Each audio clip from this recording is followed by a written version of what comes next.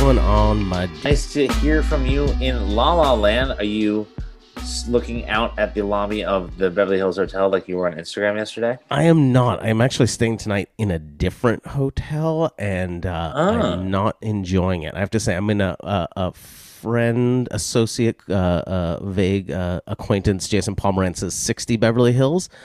Uh, uh-huh. listen, not so chic. A really nice hotel. He's a great guy, really good collector. Really, really like him. It's not his fault. I think it's the pandemic. Like there's no services, there's no housekeeping. Getting a coffee not really possible. Everyone's so nice here, but I just think they're just getting back up to speed. Los Angeles. I mean, I'm trying to be kind, but it really fucking sucks. Not what I wanted my first long business trip to be. Starting out, flying out from Newark in the Polaris in the lie flat, but like, Hmm. I mean, I would never eat the food anyway, but like, Of course not. it was the services were even more degraded on board. Like, no more Hmm. warm nuts. As opposed to Fuck no. pouring you a glass of wine, like they have the same kind of single use Just shove it in plastic you. bottles of like. Not that the wine's ever any good, Bomb. but usually have a choice. It was like one white. It was like the screw top plastic bottle per person. Not really enjoying it. Damn. Get to the hotel, flew in kind of late on Sunday. Get to the hotel and they're telling me, oh, there's no housekeeping. Which I'm the one nice thing about traveling is staying in a nice hotel and knowing that when you leave, Of like the bed course. gets made and all that. That's not happening. I mean, I know it's a pandemic, but kind of a bummer. And then LA in general.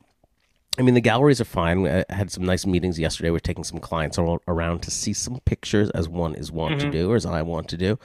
So the galleries seem to be humming right along. I'll see some more later this afternoon. But like, went out to eat. But just like trying to get a coffee anywhere. Went out to eat Yeah, at tell Petit me about Trois. dinner.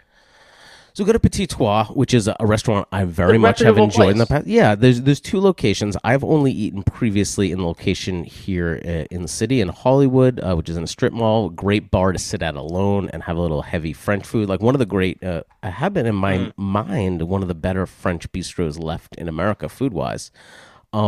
Had to book the Valley location because the main location is closed on Mondays. But no Wow. problem with that. The clients had been on a little road trip in a very fast Lamborghini SUV, so we drove to Vroom. dinner in that over the hills.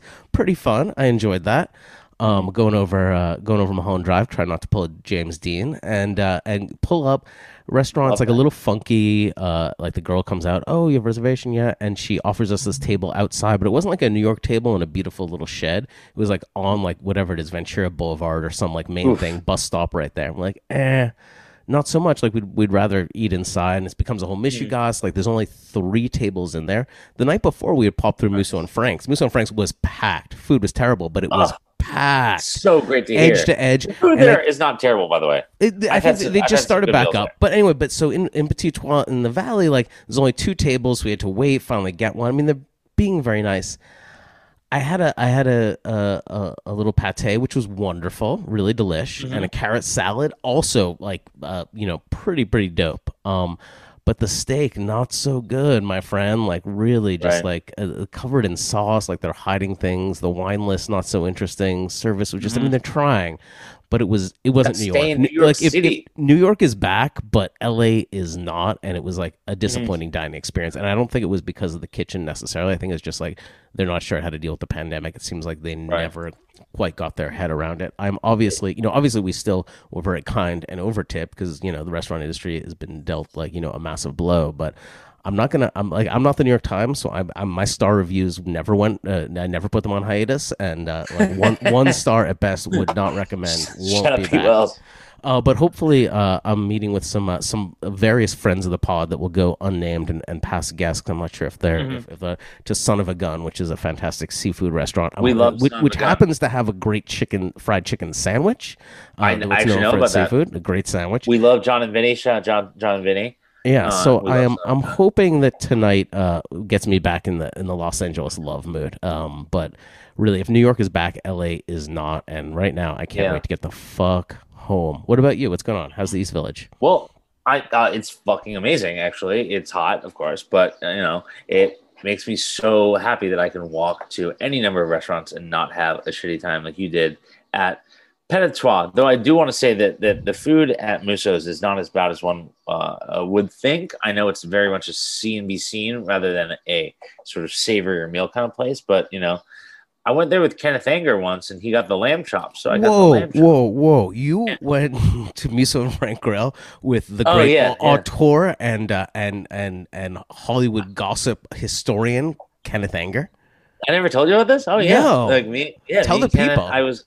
I was writing about him for Art News, and I asked him if he wanted to get dinner, and after some cajoling, he said yes, and I said anywhere in Hollywood, I'll pay, and he says, well, we have to go to Muso's. I said, well, I would agree, and yeah, we had a nice, I think it was a 4 hour long dinner. We ordered a Um, bunch of other things, that is sweetbreads, and we so had, cool. That is so cool. I mean, he's just a an day. absolute icon, and I think someone Oh that yeah. Alyssa Bennett, our recent guest, is kind of like a direct descendant of intellectually in some ways. Oh, Right? 1,000% yes. Their fascination with Bad Hollywood behavior. mishaps is very much puts them in the same league spiritually. I was Spiritually, Yeah, yeah. I Kenneth's was kind actually of a at fucked up place. the Vista Theater in Silver Lake when Kenneth Anger, which is a great indie cinema, when Kenneth Anger kind of put his handprints in their version of the Hollywood Walk of Fame, That's and really I did cool. meet him a couple Yeah, times, no, but I definitely that's didn't have a meal. oh, it was phenomenal. But anyway, going back to New York City where things are amazing. I actually stayed in town on Friday night before going up to the country. I've been going up to the country every weekend, but usually it's Friday to Sunday. This time we switched it up. We did Saturday to Monday, which was great because no, not much traffic Saturday and zero traffic last night. We actually stopped in Newburgh, New York, which is a very fascinating town that is on the up and up, but still a little gritty. We went to this wonderful restaurant called Miss Fairfax, named after George Washington's mistress. Not It's after right across the Fairfax street Dorn. from no. Shout out Fairfax Dorn. It's right across from Washington's headquarters. Really dope restaurant. Really fantastic. Shout out Newburgh, New York. I've never But been, but maybe if I come visit you this summer, maybe that'll be a stop off. well, we stopped on with friend of the pod James Schaefer and his wife Danielle, who joined us for dinner, which is really James fantastic. Cardoso Schaefer, Yes, maybe edit that out so he doesn't get mad at his me. married name. um, but no, we stayed in town Friday night because my friend, the great artist Tommy Malakoff, was having a celebration for his birth. Tommy is a great artist who shows with friend of the pod, Mills Moran. Also, is from Durham, North Carolina, which is where I went to college. And he is not a Duke fan as I am. He's a UNC fan, so he gives me endless amounts of shit every time Duke loses, which in the last year they've been doing quite a lot. As the world should give all Duke fans when they lose.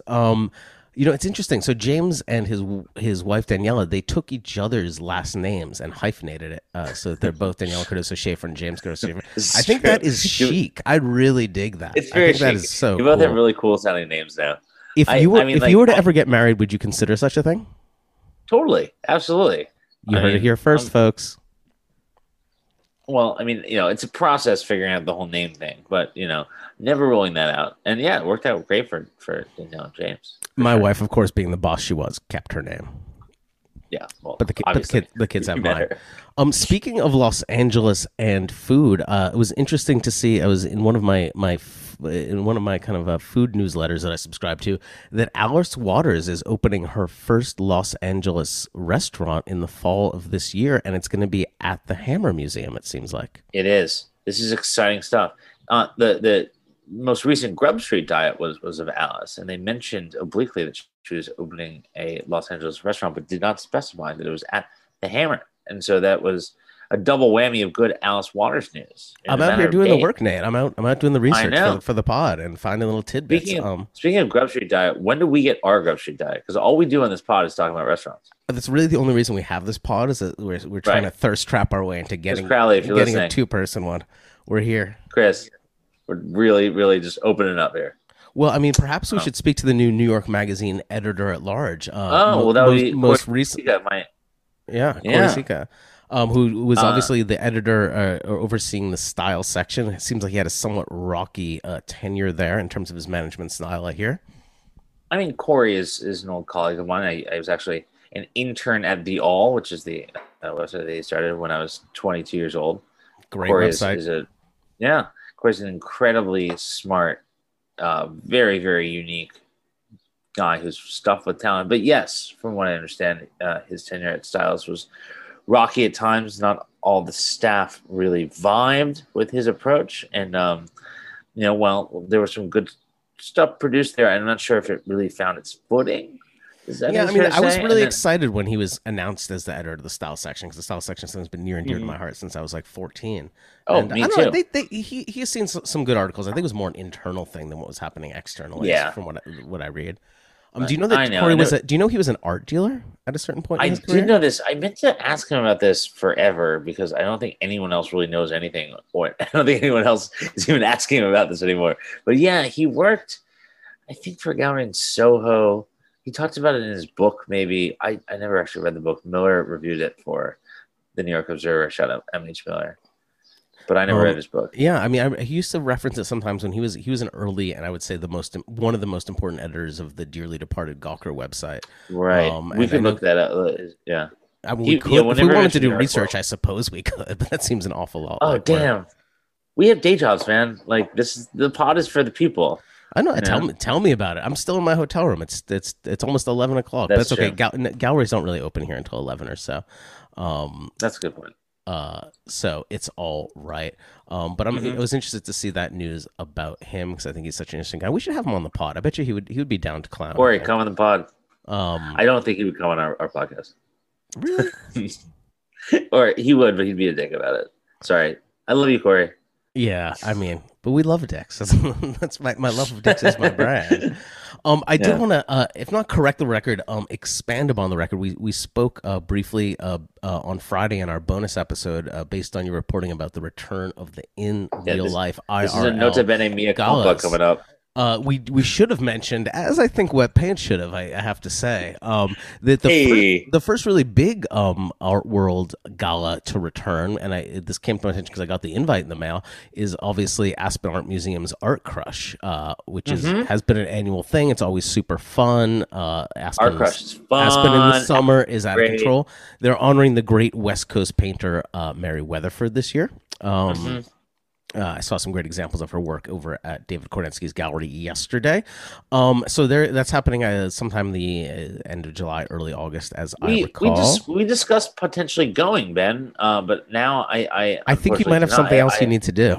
I have something else that weekend now, but that's because we agreed that we were going to go to Art Crush. But yes, I'm very, very booked that weekend. And Aspen, as we and everyone else has discussed, Aspen has become one of these sites for pop-up galleries. White Cube announced a while ago, and they just opened their gallery there. Marian Boski has a gallery there. I did a couple pop-up shows this week for another gallery that's opening there. Ooh, a little teaser. So if you subscribe, check that out on Saturday. Otherwise, I'll tweet out the news that needs to be read. And so there's always been a good art scene there. Some of the great art collectors, and we're just seeing, from everywhere, from East Hampton to Aspen, Palm Beach, obviously, Monaco over in Europe, Mallorca. Big Monaco energy. Big BME. Simone Dupuy is going from the House of Birth gallery. Yeah, it's like Simone's kind of reemerged post his, I believe, his split. Oh, Simone is, he is in fuego and representing down there. Other art world, beautiful picture. I can't do my Simone accent on this. You know who we could get as a guest on this podcast? Yes. Simone Dupuy, no question. And that would be awful fun. That would be. I would like to do that in person though. That's maybe not a Zoom. All right, let's book it. We do have definitely in person.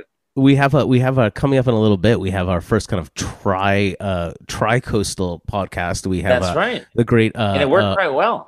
Yeah, no, we did a good job. We have Rob Sheffield coming up, who's a great art advisor one and only. A literal gentleman, a member of the landed gentry, is going to talk about his experiences in the art world and what he's up to now in the north of England. Before we get to that, I did want to talk briefly touch on the fact we should have touched on this last week, because I think the news broke a little bit ago, is that the Robert Ryman estate moved from Pace Gallery to David Zwirner. That is what it is. But for me, the real interesting thing is that along with the estate, and perhaps spurring this move, was that Suzanne Dunn, who is kind of who resigned amid allegations that she fostered a toxic work environment, and that's language that our lawyers have looked at, was hired by David Zwirner. So lawyers? She was acute. Well, I mean, Your lawyers. So she was accused of all sorts of, basically of being a boss, of being a badass boss. I don't know, throwing phones, making lunches, being plated. I'm sure reprehensible behavior, but I worked in Hollywood like 20 years ago. Like that's like, that kind of alleged behavior is par for the course for powerful individual. I'm not saying that it's right. It's not how I was taught to lead or I don't throw how phones. I lead. But I also kind of, I love someone that's in touch with their emotions, dark and light. But I thought it was interesting that Zwerner was willing to look past these allegations to bring her on board. She has been historically a huge deal maker.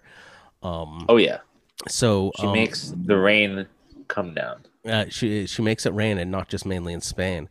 And so in order to get the it seems as though, reading between the lines, that in order to get the Ryman estate, whom Suzanne was quite close with and worked with for many, many, many years, she came along as a package deal. And it looks like David, will not be touched by this. He seems to be like very Teflon these days.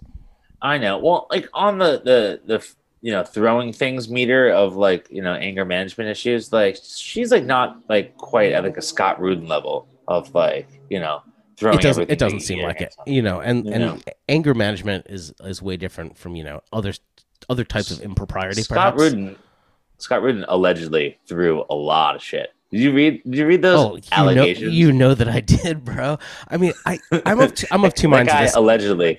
I think it's a bad. I think it's a bad way to motivate people, and it's a window into allegations like that are a window into potentially a very dark soul. But he also produced some badass shit and cranked out some absolute killer movies. I don't know. I'm just commenting on the allegations of the airborne objects. I'm not saying anything further about his character. Well, I mean, I don't want to align myself in the Keith McNally worldview, but sometimes for me, the art or the results can supersede the methods up until a point. And it seems as though this Warner Gallery decided that she did not quite reach that point, and the results superseded. I guess so. I don't think they would comment on that directly if my column were to put it to them. But yes, they did hire her. Yeah, I mean, I don't have a judgment one way or the other, but I do think it's interesting. Same here. And then should we proceed to Rob? Rob is here, about to phone in from. Well, I do just want to just briefly touch. I mean, were you following any of the before we get to Rob, any of the results in Hong Kong this morning? There were some crazy numbers. You were in meetings, I think. Can you? I've been in meetings all day. Can you update me actually? Because I meant to click on some stuff and then do some.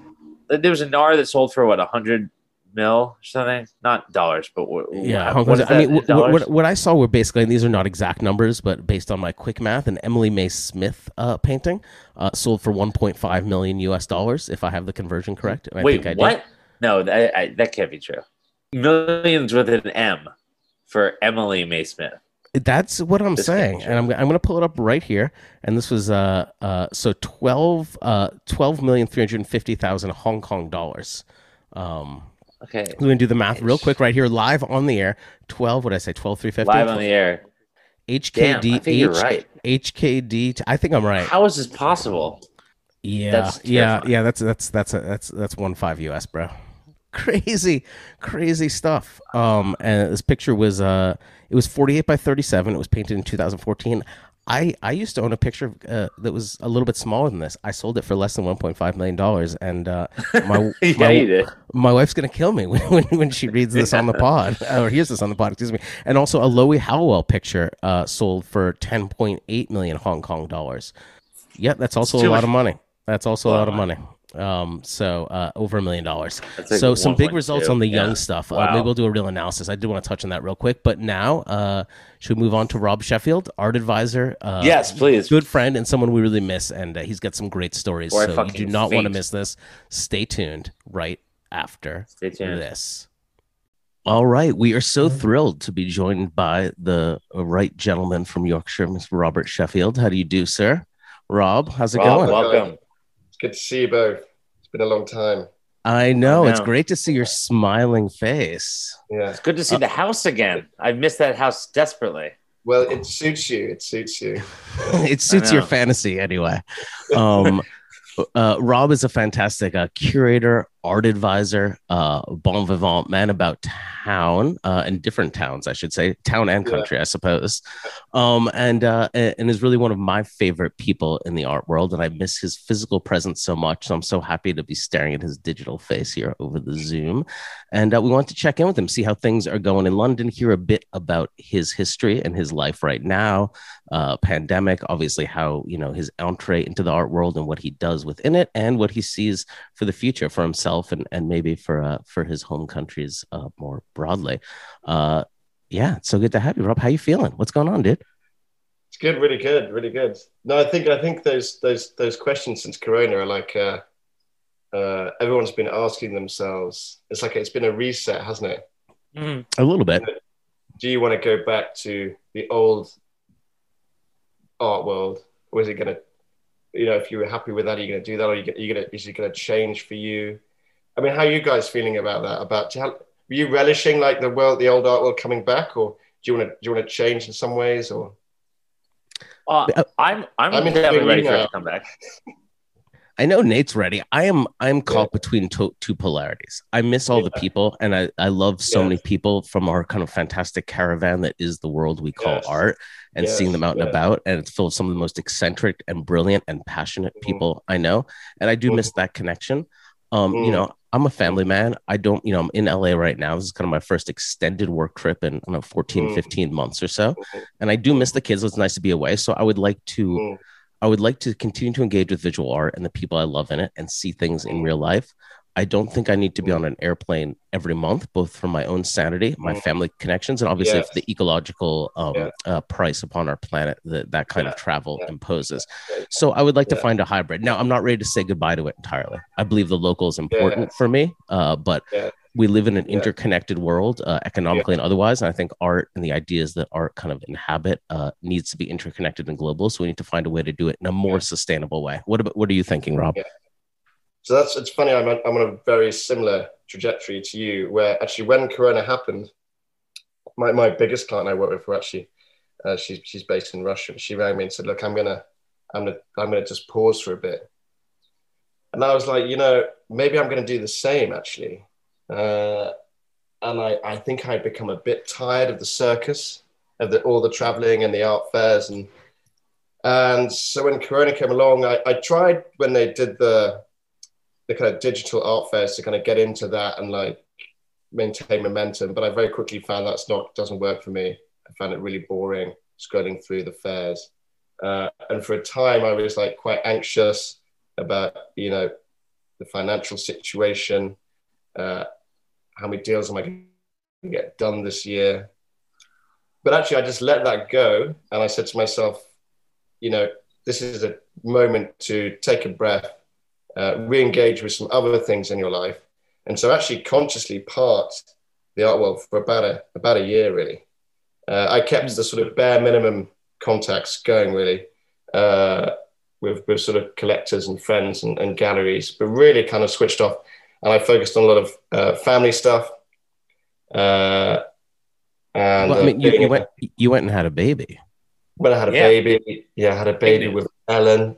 So I only met her 3 months. Actually, I had moved out of London 3 months before the lockdown happened to live between London and Yorkshire, where we have a family home, which is where my collection is as well. But it's where I better do a bit of a background, I think now maybe. Mm-hmm. Yeah, no, let's back up. So let's start from the basics. Where are you dialing in from right now? You're not in London, I don't think. From North Yorkshire, from a place called Sutton Park, which is a beautiful Regency. We call them like stately homes here in England, and it's built in the Regency period. And I can attest to its beauty, having spent a few nights there while attending a wedding of a friend of me and Rob's, and it is quite the collection. Yeah. And so it's a beautiful house, and then we have sort of a similar one in another part of the country where my mum and dad live, and so there's sort of a lot going on for me in the north of England historically and sort of commercially, and for a long time the art world was my main focus, but recently I kind of zoomed in on the sort of the family business, I suppose you'd call it. but it's the family business goes back to like the Templar Knights. So it's the family business for a long time. I'm not blushing as I say that. But yeah, it's a pretty old family business. We can't hide. My family does we too, all have Rob, our don't worry. truths. We all have our truths. You gotta own it. You gotta own it, right? So yes, I suppose part of it was like settling back into some of that history and that world of if I'm going to be frank, the British aristocracy, basically. And that's the world that I'd come from. And I used to work at Christie's in the UK chairman's office, worked there for 5 years. I mean, that's when I first got to know you. You first met me, yeah. And was that your first kind of art world job out of uni? Was working? It was my first serious. I'd had like work experience and internships. And that was my first. As serious as you can be, which is serious but with fun. What did that entail? Working in the chairman's office? It was absolutely. It was amazing. They took a real punt on me, Christie's. It was great. They really gave me a lot of rope, and they placed me in the chairman's office at Christie's, and I was kind of tasked with. These institutions, auction houses at that time were still quite stuffy, but there was a lot of dynamic behavior which was starting to happen at these institutions, like Loic Gozu and other people. And some of the sort of rules being thrown out the window in the contemporary art market was all just taking off. This is like circa 2011. So I was there at really the rise of the boom. I was there for all the big sales at Brett Gorvey in America and seeing all this like $1 billion sale weeks. And prior to my arrival, that hadn't really been happening. So it was a very interesting time to join the company. And they were seeing this very positive effect from young people by giving them sort of a bit of rope and a bit of ability and a bit of risk. So I was there for 5 years, and really my job was to go out into Europe and find the next generation of collectors. And do business with them, really, sort of engage in battle, basically. And it was a very interesting journey. I started off doing old masters because that was my background. So naturally, I was kind of drawn to old masters. But after about a year or two, I sort of got into like modern British. And it seems to be I've seen this trajectory with people before. That they often start with like old masters, especially in England, where art history is very kind of, the Renaissance and everything. And then you kind of moved into the pre-Raphaelites, and then you sort of go up the chain of history, and then really got very into like modern British, and then got into contemporary. But it took a long time to get into contemporary art because it's a whole language you have to learn, right? As I'm sure you will understand and know from yourselves. But once I got my teeth into contemporary, I mean, you took to it like a fish to water, one would say. I mean, I did. Well, I was the youngest director in Christie's history, I think. I was 27 when I became a director, and then by the time I was 27, I was the third biggest private seller in the contemporary department, even though I didn't work in that department. So things did go well. Did you see like a younger generation of both continental and British collectors that were, their family may have had a history collecting older pictures, be them old masters or even modern stuff, and then as you're meeting with the younger of your generation, kind of they were more into contemporary, and did that partially drive your interest? It's a really good question, Nat, because I'm gonna turn that around on its head a little bit. Turn it around. At Christie's, I did see young people collecting, but one thing from my time there, what I did see, I saw people from like established collecting families collecting, but I didn't feel they were collecting very imaginatively, and I felt that myself. And then this is where I started to move away from Christie's and away from that secondary market side of the art world, because I felt really what we were doing is we were just perpetuating like kind of established collecting trends, and not really supporting our generation or like the cultural voice of our time. So I felt what I was doing is I was just making rich people richer is what I was doing at that establishment, basically. And while it was a lot of fun and it's very exciting at the time to be going to New York and doing that and hang out with like, these kind of fabulous people and the jets and all that stuff, after a time, I felt pretty kind of bankrupt, I suppose, like this emotionally and spiritually, I would say. But also huge job satisfaction in other areas. But I felt there should really be more to this whole game. And I went to go work for like Dominic Levy in New York, and that was also great. But I felt like more of the same, making rich people richer. Mm-hmm. And I really felt like, especially having come from a place of privilege myself, I felt I really had to give back. And I was like, how am I going to give back in this game? And I thought really the way to do that was to get involved with the emerging galleries. Who are really working with artists that are kind of tackling the issues of our day, no matter how complicated those issues are. And they're kind of the spearhead of culture that are really kind of taking on those issues, wrestling with them, grappling with them. And, that's how our culture advances, through these kind of dialogues. And so I feel like it's so important to support that conversation. How long were you at Dominique Levy's gallery? I'd say it's like kind of a year and a half. Okay, so you went from Christie's there, and it's kind of while you're there, you kind of begin to solidify this kind of feeling of wanting to kind of advance. I think it started at Christie's, and then felt more then it was more exacerbated at Dominique. The feelings kind of grew stronger that I had to do something more for my own generation.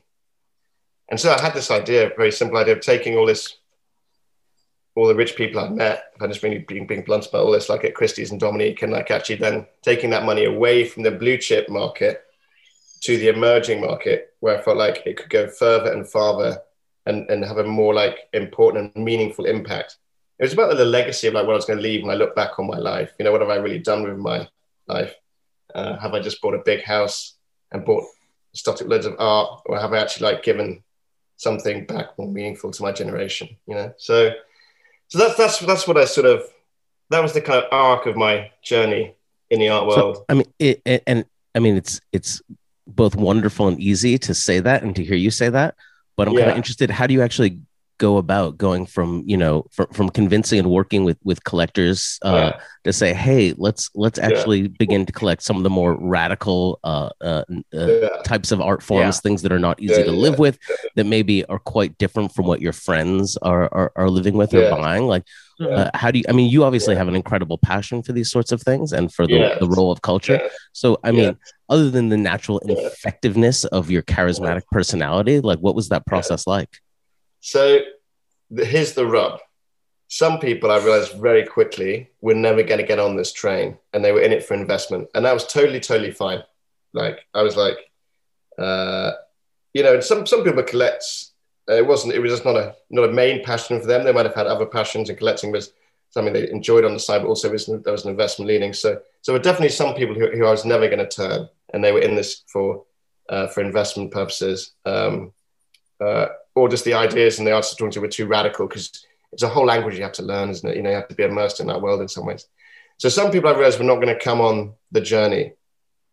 But those collectors who I did work with, who did come, we kind of went on this journey together. And I suppose the first guy who I really went on that journey was a collector called Nicholas Kirkwood. Great shoe designer. British designer, and his company was incredible. His company grew something like 70% every year for 8 years, and it was the first shoe company LVMH, Louis Vuitton, Moët Hennessy, ever acquired, and sort of one of the younger companies they ever acquired. Anyway, from that, Nick sold 51% of the company. I can't go into some more details about what the payout and stuff like that was, but anyway, Nick had some cash in the bank. He had some more resources available to him. Had some more resources, right. Had some more resources. He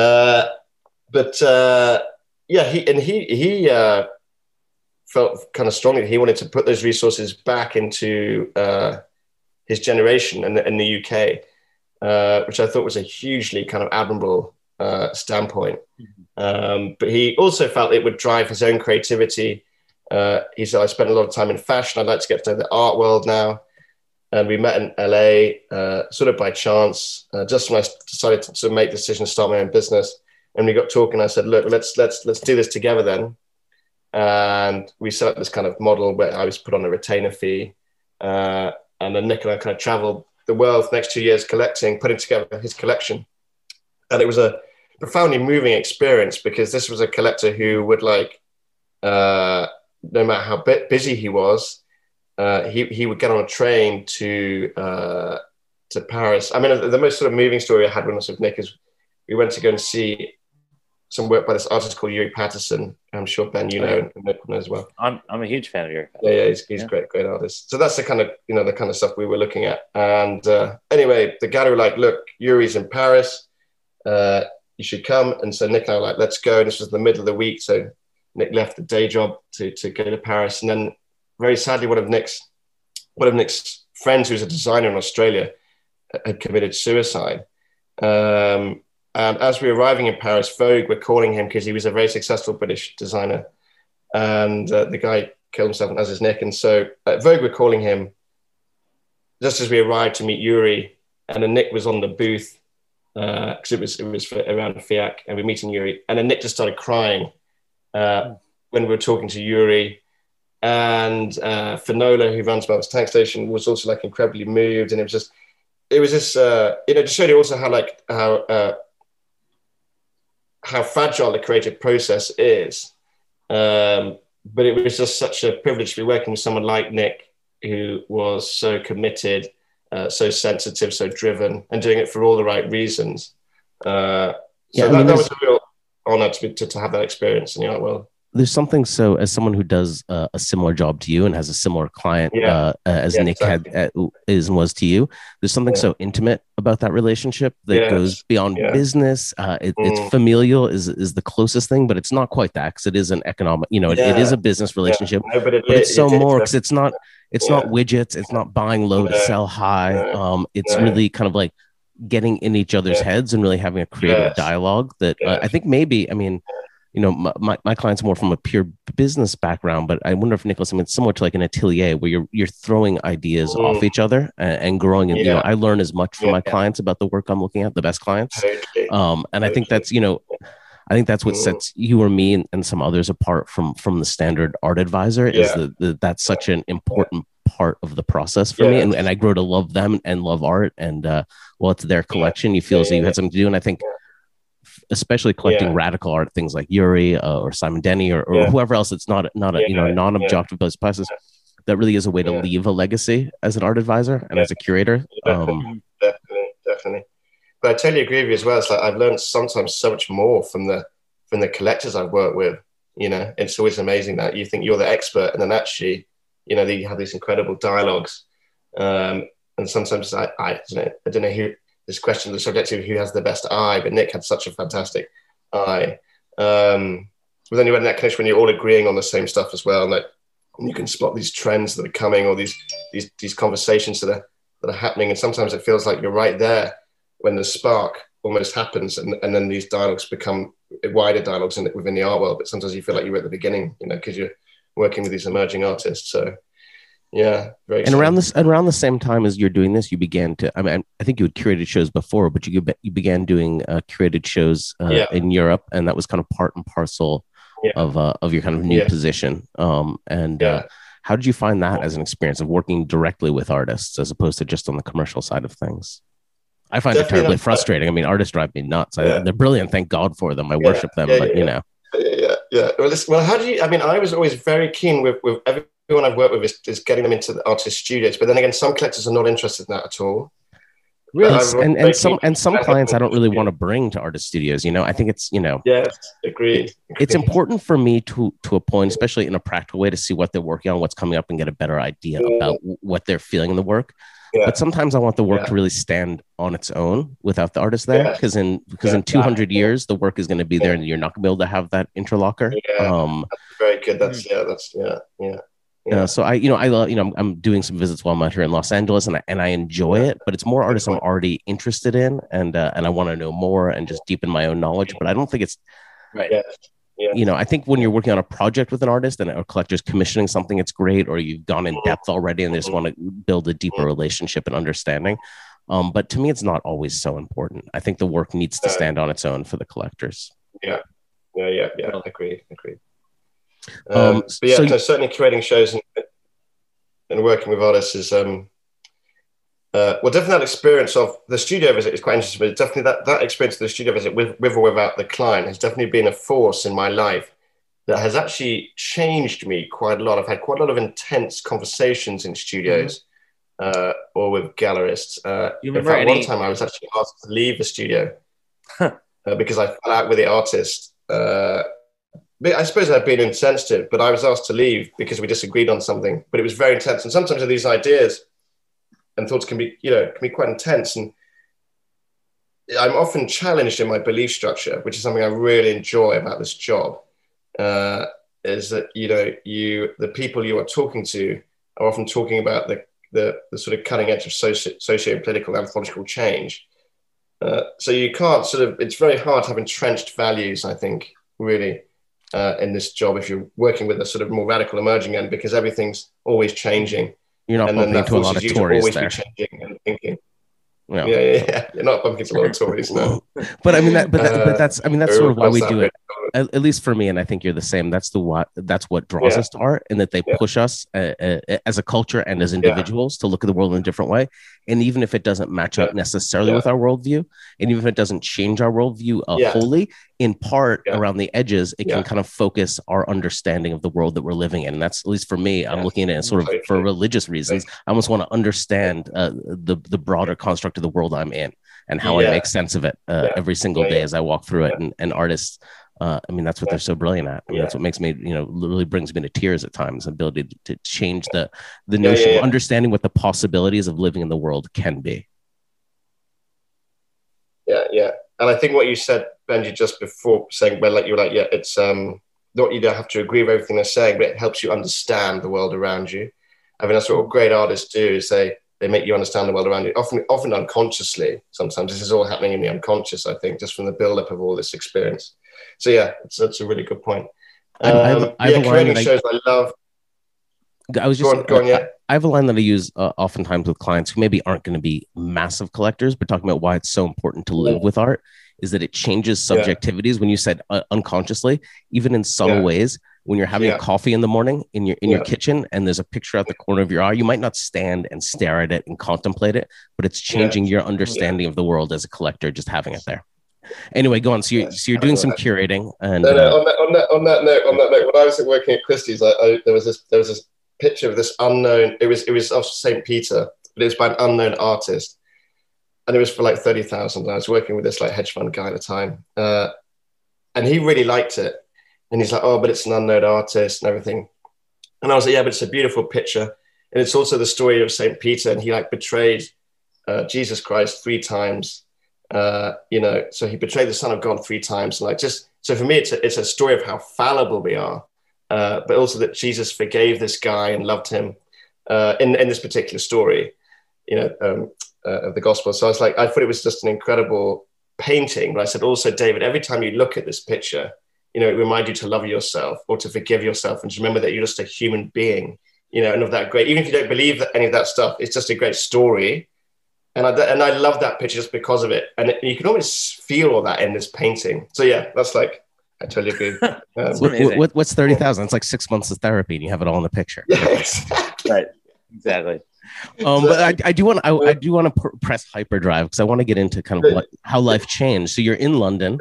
You're advising, you're curating shows. So curating, you asked about curating. So I mean, I went for this stage where I did a lot of shows in Vienna, which is an incredibly interesting place to exhibit, because in one way it's quite old-fashioned, but it's also got a very young energy, and the city is changing, but it's also extremely conservative. But also you can get a beautiful space there for not very much money. Anyway, a history of radicality with the Vienna Secession, exactly, and the whole Viennese story, and it's got some fantastic institutions. But I did some great shows. I worked with a guy called Simeon Barclay, who's a fellow Yorkshireman, and and that was one of the. And we did a show with him and then Hannah Perry there, and they all sold really well. It was really great. But my sort of favorite exhibition is with a chap called Ed Fornellis. Oh yeah, I don't know if anyone knows. Ed, he's a brilliant video artist. He's a performance if you're artist. listening, Ed, we miss you. Come to New York. Yeah. Me and Dean used to hang out with Ed a lot. Yeah, he's great. Yeah. I bet you did. Yeah. Oh yeah. He's great. But we did a show called Cursed Images with Ed, which was actually, I'd say one of my favorite exhibitions I personally have ever been to. And it was this concept that Ed came up with, all about people who feel like they live with a curse, as some artists kind of do, or that some images feel cursed or are believed to be cursed. So I thought it was a brilliant kind of concept for an exhibition, and it was quite unusual for Ed to create a show. But he's got an enormous intellect, so we sort of sent him on at the gallery, which is Gallery Kandelhof in Vienna. And we did this incredible show with some amazing artists, ranging from I should have written them down, but God, off the top of my head, I can't remember. We had like John Bock, Anne Hirsch. There was a huge range. Anna Udenberg. I'm trying to think of some of the older artists who are in the show, but I can't remember.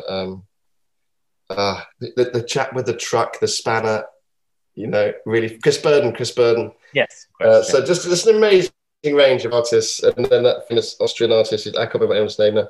But it was just a brilliant show.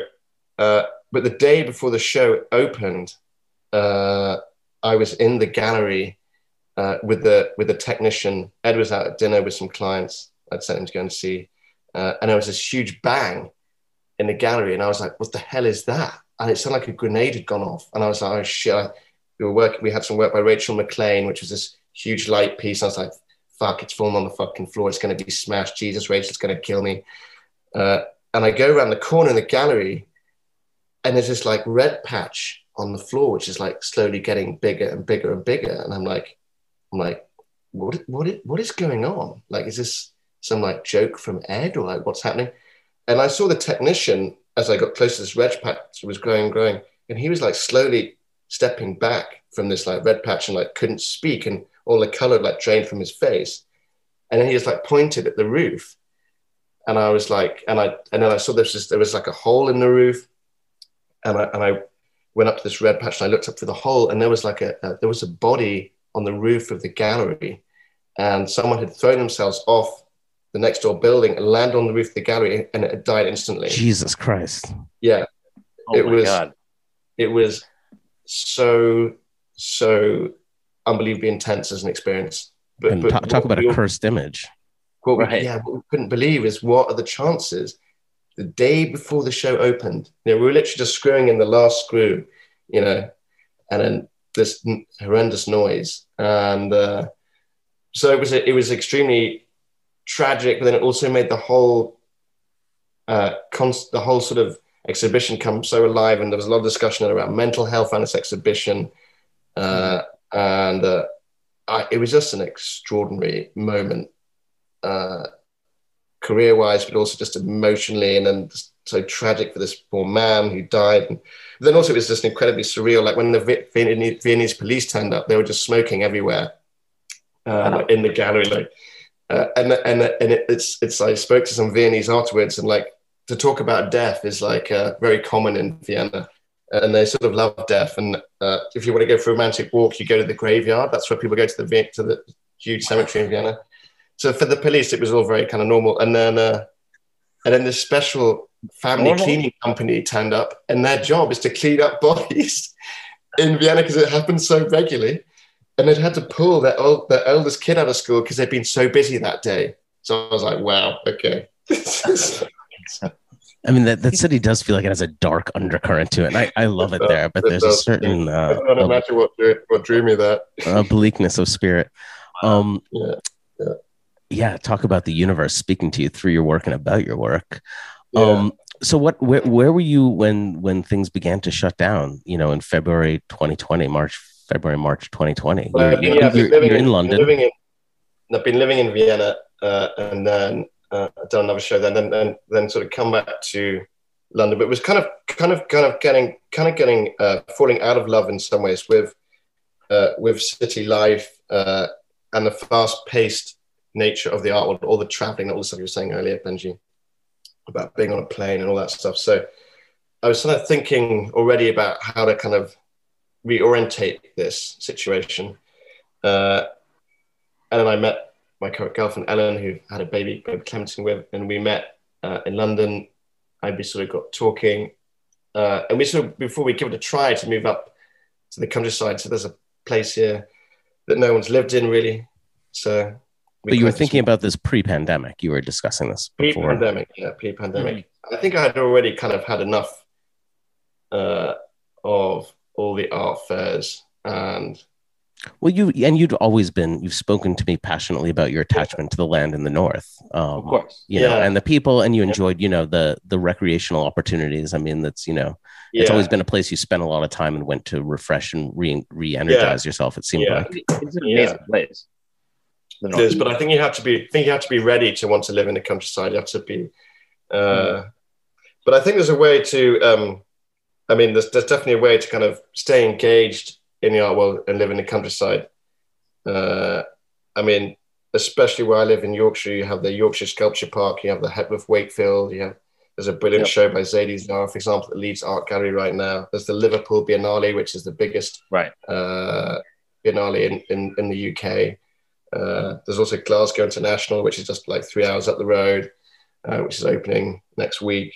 So there's a lot going on in the north of England, which I have to say 20 years ago, there wasn't so much. But I mean, but you've also, over the past, 5 years, you've been kind of re-engaging with the historical art program that already existed there, the pictures that were in the home, and filling in with some of your own collection. Yeah. Is that right? Like, what kind of things do you have hung? I mean, I see a picture behind you, but what else do you have hung in this? She's not switched on right now. That's Michelle Abels. Well, on a point of interest, there's the famous Leonardo, whose name I can't remember what the name of it is now. The one that's the one that sold recently for the Salmagundi. Yeah, exactly. Yeah. So our family actually used to own that when we lived at Buckingham House, which then later became Buckingham Palace. So that used to be in the collection. We sold it when we left Buckingham House, when that house was bought by King George II, I think it was. I recall. Yeah. Yeah. So a lot of the artworks in this house and furniture come from that house. And he was the guy who built the house was called John Sheffield. He was the Duke of Buckingham, and he was a big patron of the arts. Actually, he was a big supporter of a playwright called Dryden, and he is definitely someone like, he was also a published poet, and he's buried at Westminster Abbey.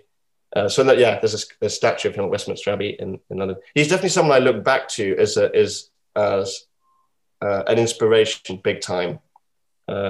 I write incredibly bad poetry. None of it's been published. But he was a big supporter of the arts. And I suppose when I was sort of collecting, what felt really nice was that I wasn't the first person in my family that had done this, and successive people had. And I felt you had to sort of I wanted to keep that part of our tradition as a family going. And then what I found when I did start collecting contemporary art and putting it in with the old works is it made the old works come really alive. And it also made the new works look quite different in a different context. And there's this real dialogue started to happen, as I'm sure, Nate, you can attest to, between all the the Steve Bishop work in the drinks room is that's maybe my favorite, but it does give an incredible energy to the house that I've been in some older houses before. I understand the appeal of that, but to have the contemporary works that you are so passionate about individually, like you have an incredible story about every work that you have in the home. Next to these incredible historical artworks and objects it provides this electricity in the house, that you sense immediately. It's a really special place. Yeah. And I think what's been interesting as well is like suddenly a lot of, if you meet people who've got like a long family history, they can often be sort of quite pompous about it, quite traditional, quite stuffy, quite conservative. And I think what's nice is a lot of these works are quite irreverent of that long established family history, or might be taking the piss out of it or challenging it. So again, I like that contrast of the kind of conservative traditional aspect coming up against the radical and the new, and those things kind of clashing but merging, as well, and getting on at the same time, and not necessarily sort of playing at loggerheads too. So that's also been a great journey. And is this something you're going to continue to explore, you think? I would presume as such. Definitely. I mean, one thing I'm thinking with my sort of role in the art world now is I don't know where I'm at now on the commercial end of it now. I'm spending more time with it. Do I want to now be more like, I mean, what I've really always enjoyed in that is connecting A to B to C. I'm doing a show with Rachel McLean in Vienna this year. And there's another artist, Simeon Barclay, where I was going to do a show in London. And definitely with those shows, I like push those, try and sell as much as I can. I can really like get behind that. And then there's some other projects I might be getting involved with. But I really sort of seeing myself now as like become sort of like a sort of bit of an elder statesman, a collector when I can afford it, which I never can. I mean, that was the great thing about when you did deals. When I ever did deals, I just spent it all on buying art, as soon as I did a deal. Like I remember, God, at Basel once, I sold a Camille Road sculpture. And before, I'd even I sort of made a rough calculation what the commission was going to be, and then just immediately went and spent that on the next booth. Like that's how I kind of. But before you've even generated the invoice, you've already spent like, the proceeds. God, Rob, you've got to pay for the flights and the hotel and your system and everything else. Like, it's a bit of an addiction. It's very, very hard, especially when you're surrounded by it, and especially when you're as passionate as you are about the import. How do you guys cope with that impulse to buy and to feel part of the conversation? Also patronize the people you love, the galleries you love, the artists you love, but then always having to just know that it's that thing of, it's why I continue to do deals, both buying for clients and secondary. I'm doing it solely, not solely, but a lot of it is going back into art these days, more so during the pandemic than ever before. I mean, partially because I wasn't spending all my money flying around the world, so I had a little bit more liquid because people were still, my clients were still continuing to buy or pay their retainers. In the past year, I've bought more art than I know what to do with, and enjoying living with it. But I do have a family, and so maybe things will change a little bit for you now that you have a critter running around. Because I need to do school fees and all that. I have a feeling that collecting is going to be paused for a bit now.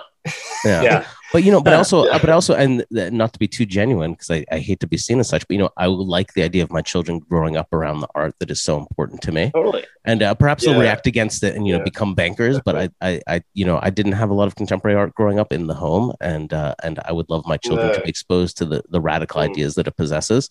And I still drag them around to galleries and museums, and sometimes they really get it, sometimes they really don't. And I think it's an important part of fatherhood that I can engage in the conversations with them, if they're willing.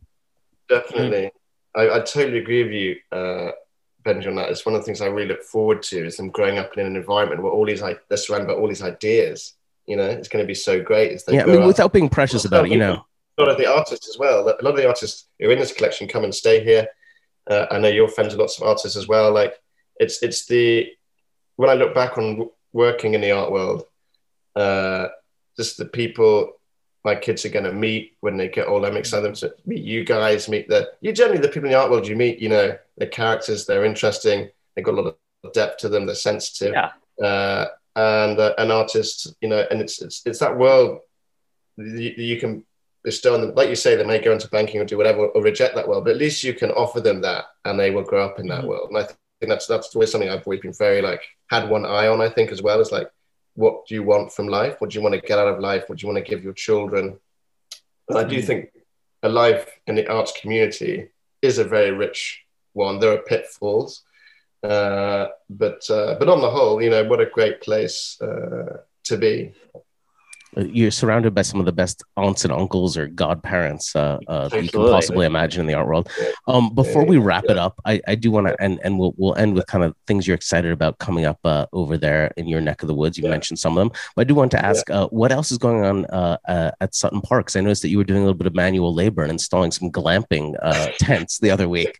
So can people go on the Airbnb and come stay up in your backyard? Yeah. Rob, we're just gonna show up, okay? And I'm just gonna show up. As soon as they let me in, I'm there. No, you have to say we're building a luxury tree house. This is for the staycation market. People don't seem to want to travel abroad as much now, so we're kind of we're having sort of a glamping site, a luxury tree house. We're doing a folk festival here, and then we got the Serpentine coming to bring their patrons to around the collection. So yeah, we've got some good stuff going on. Just bought a new dog. Oh, great! So it's great. Yeah, got three dogs. So it's all good. Nate's recently become a dog father, a stepdog father. I know. Well, I'll have to bring Butter. I know Butter's in the other room. I could invite her in, but I think she's not podcast ready yet. And you guys have some agricultural stuff going on up there as well, right? What's your is that right? Farming, forestry, renewable energy. We do agriculture, and we have some properties, and it's like an old-fashioned English estate like you see off the TV. I can't wait to sometimes visit. I do walk around. I sometimes walk around in a flat cap, pointing at things with a stick as well.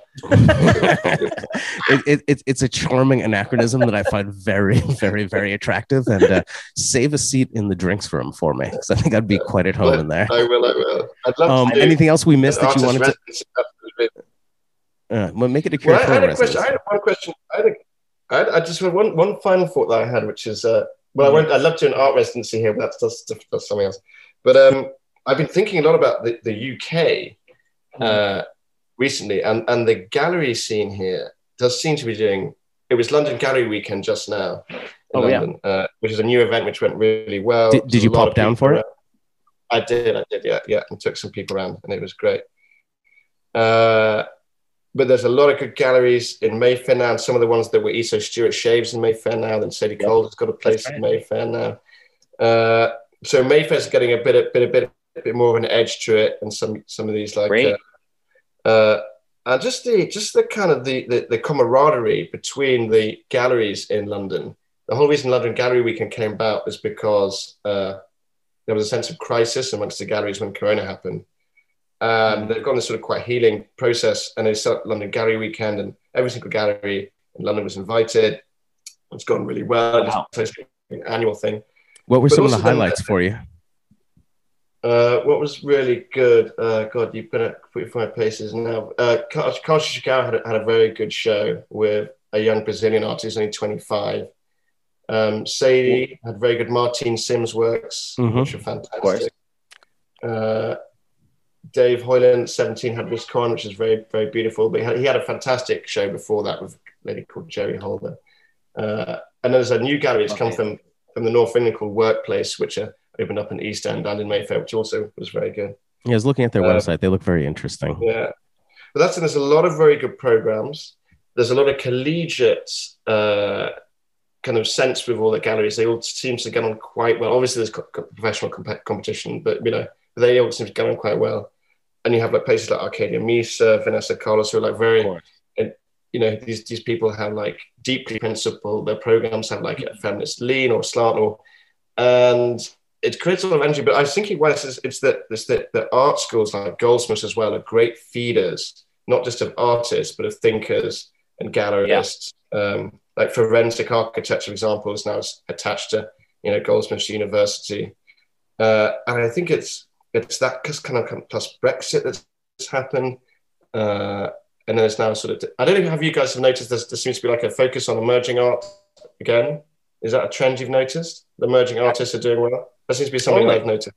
Yeah, I mean, people are, because they're looking for something new. I think that being at home. I think the pandemic is part of it. They're looking for new visions, not all the same names. So I think there's a desire for discovery beyond any market things. Just a desire for new and what the new voices are. I think people got a bit burned out on the all look same kind of moment that was happening maybe just before the pandemic and even in the early stages.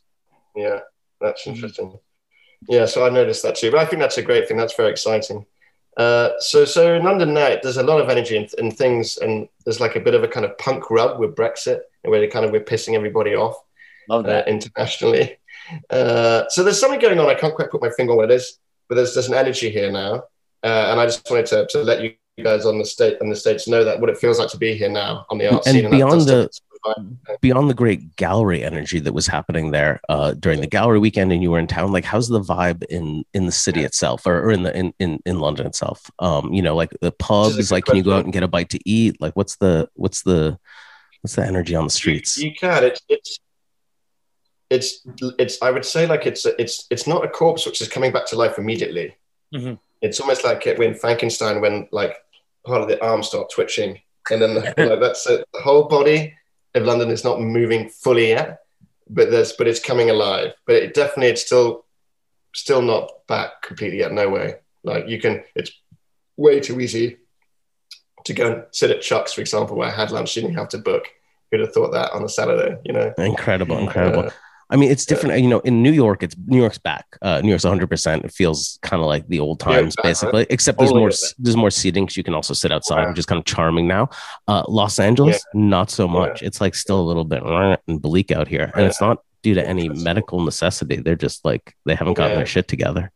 Yeah, it's just New York. You just can't keep it down, can you? It's just that's New York. No. I mean, it's doing great over here. Yeah, I mean, I wouldn't want to be in commercial real estate, but other than that, like New York is just in fuego right now, in every way, and it's so much fun to be. We hope to have you over soon, and I'll be in the UK maybe for a minute in over the summer, maybe just London, but if they let me in, it's still a bit of an annoyance to get there, but once they calm that down, I get some projects to do, and if not, certainly I will be there in October. Yeah. Well, certainly in October, that's happening. Freeze is definitely happening. We've all been vaccinated now. Even like 25-year-olds here they've all been offered their first jab now and stuff. That's great. That's great to hear. Yeah, it's good. All right, my friend. I'm looking forward to seeing you in the flesh soon. I love you very much. And really, you shared some, I think we had a really beautiful conversation. We actually touched on some really important things. We try and keep it frivolous here, but we got very serious, and I'm happy for it and thankful to you for your friendship and your intellect. So be well. We love you. How silly we really were. Exactly. And do enjoy the child when it's small. They're so easy when it's small. God bless you. It's a good time. God bless you guys. All right, guys. We're out of here. Bye.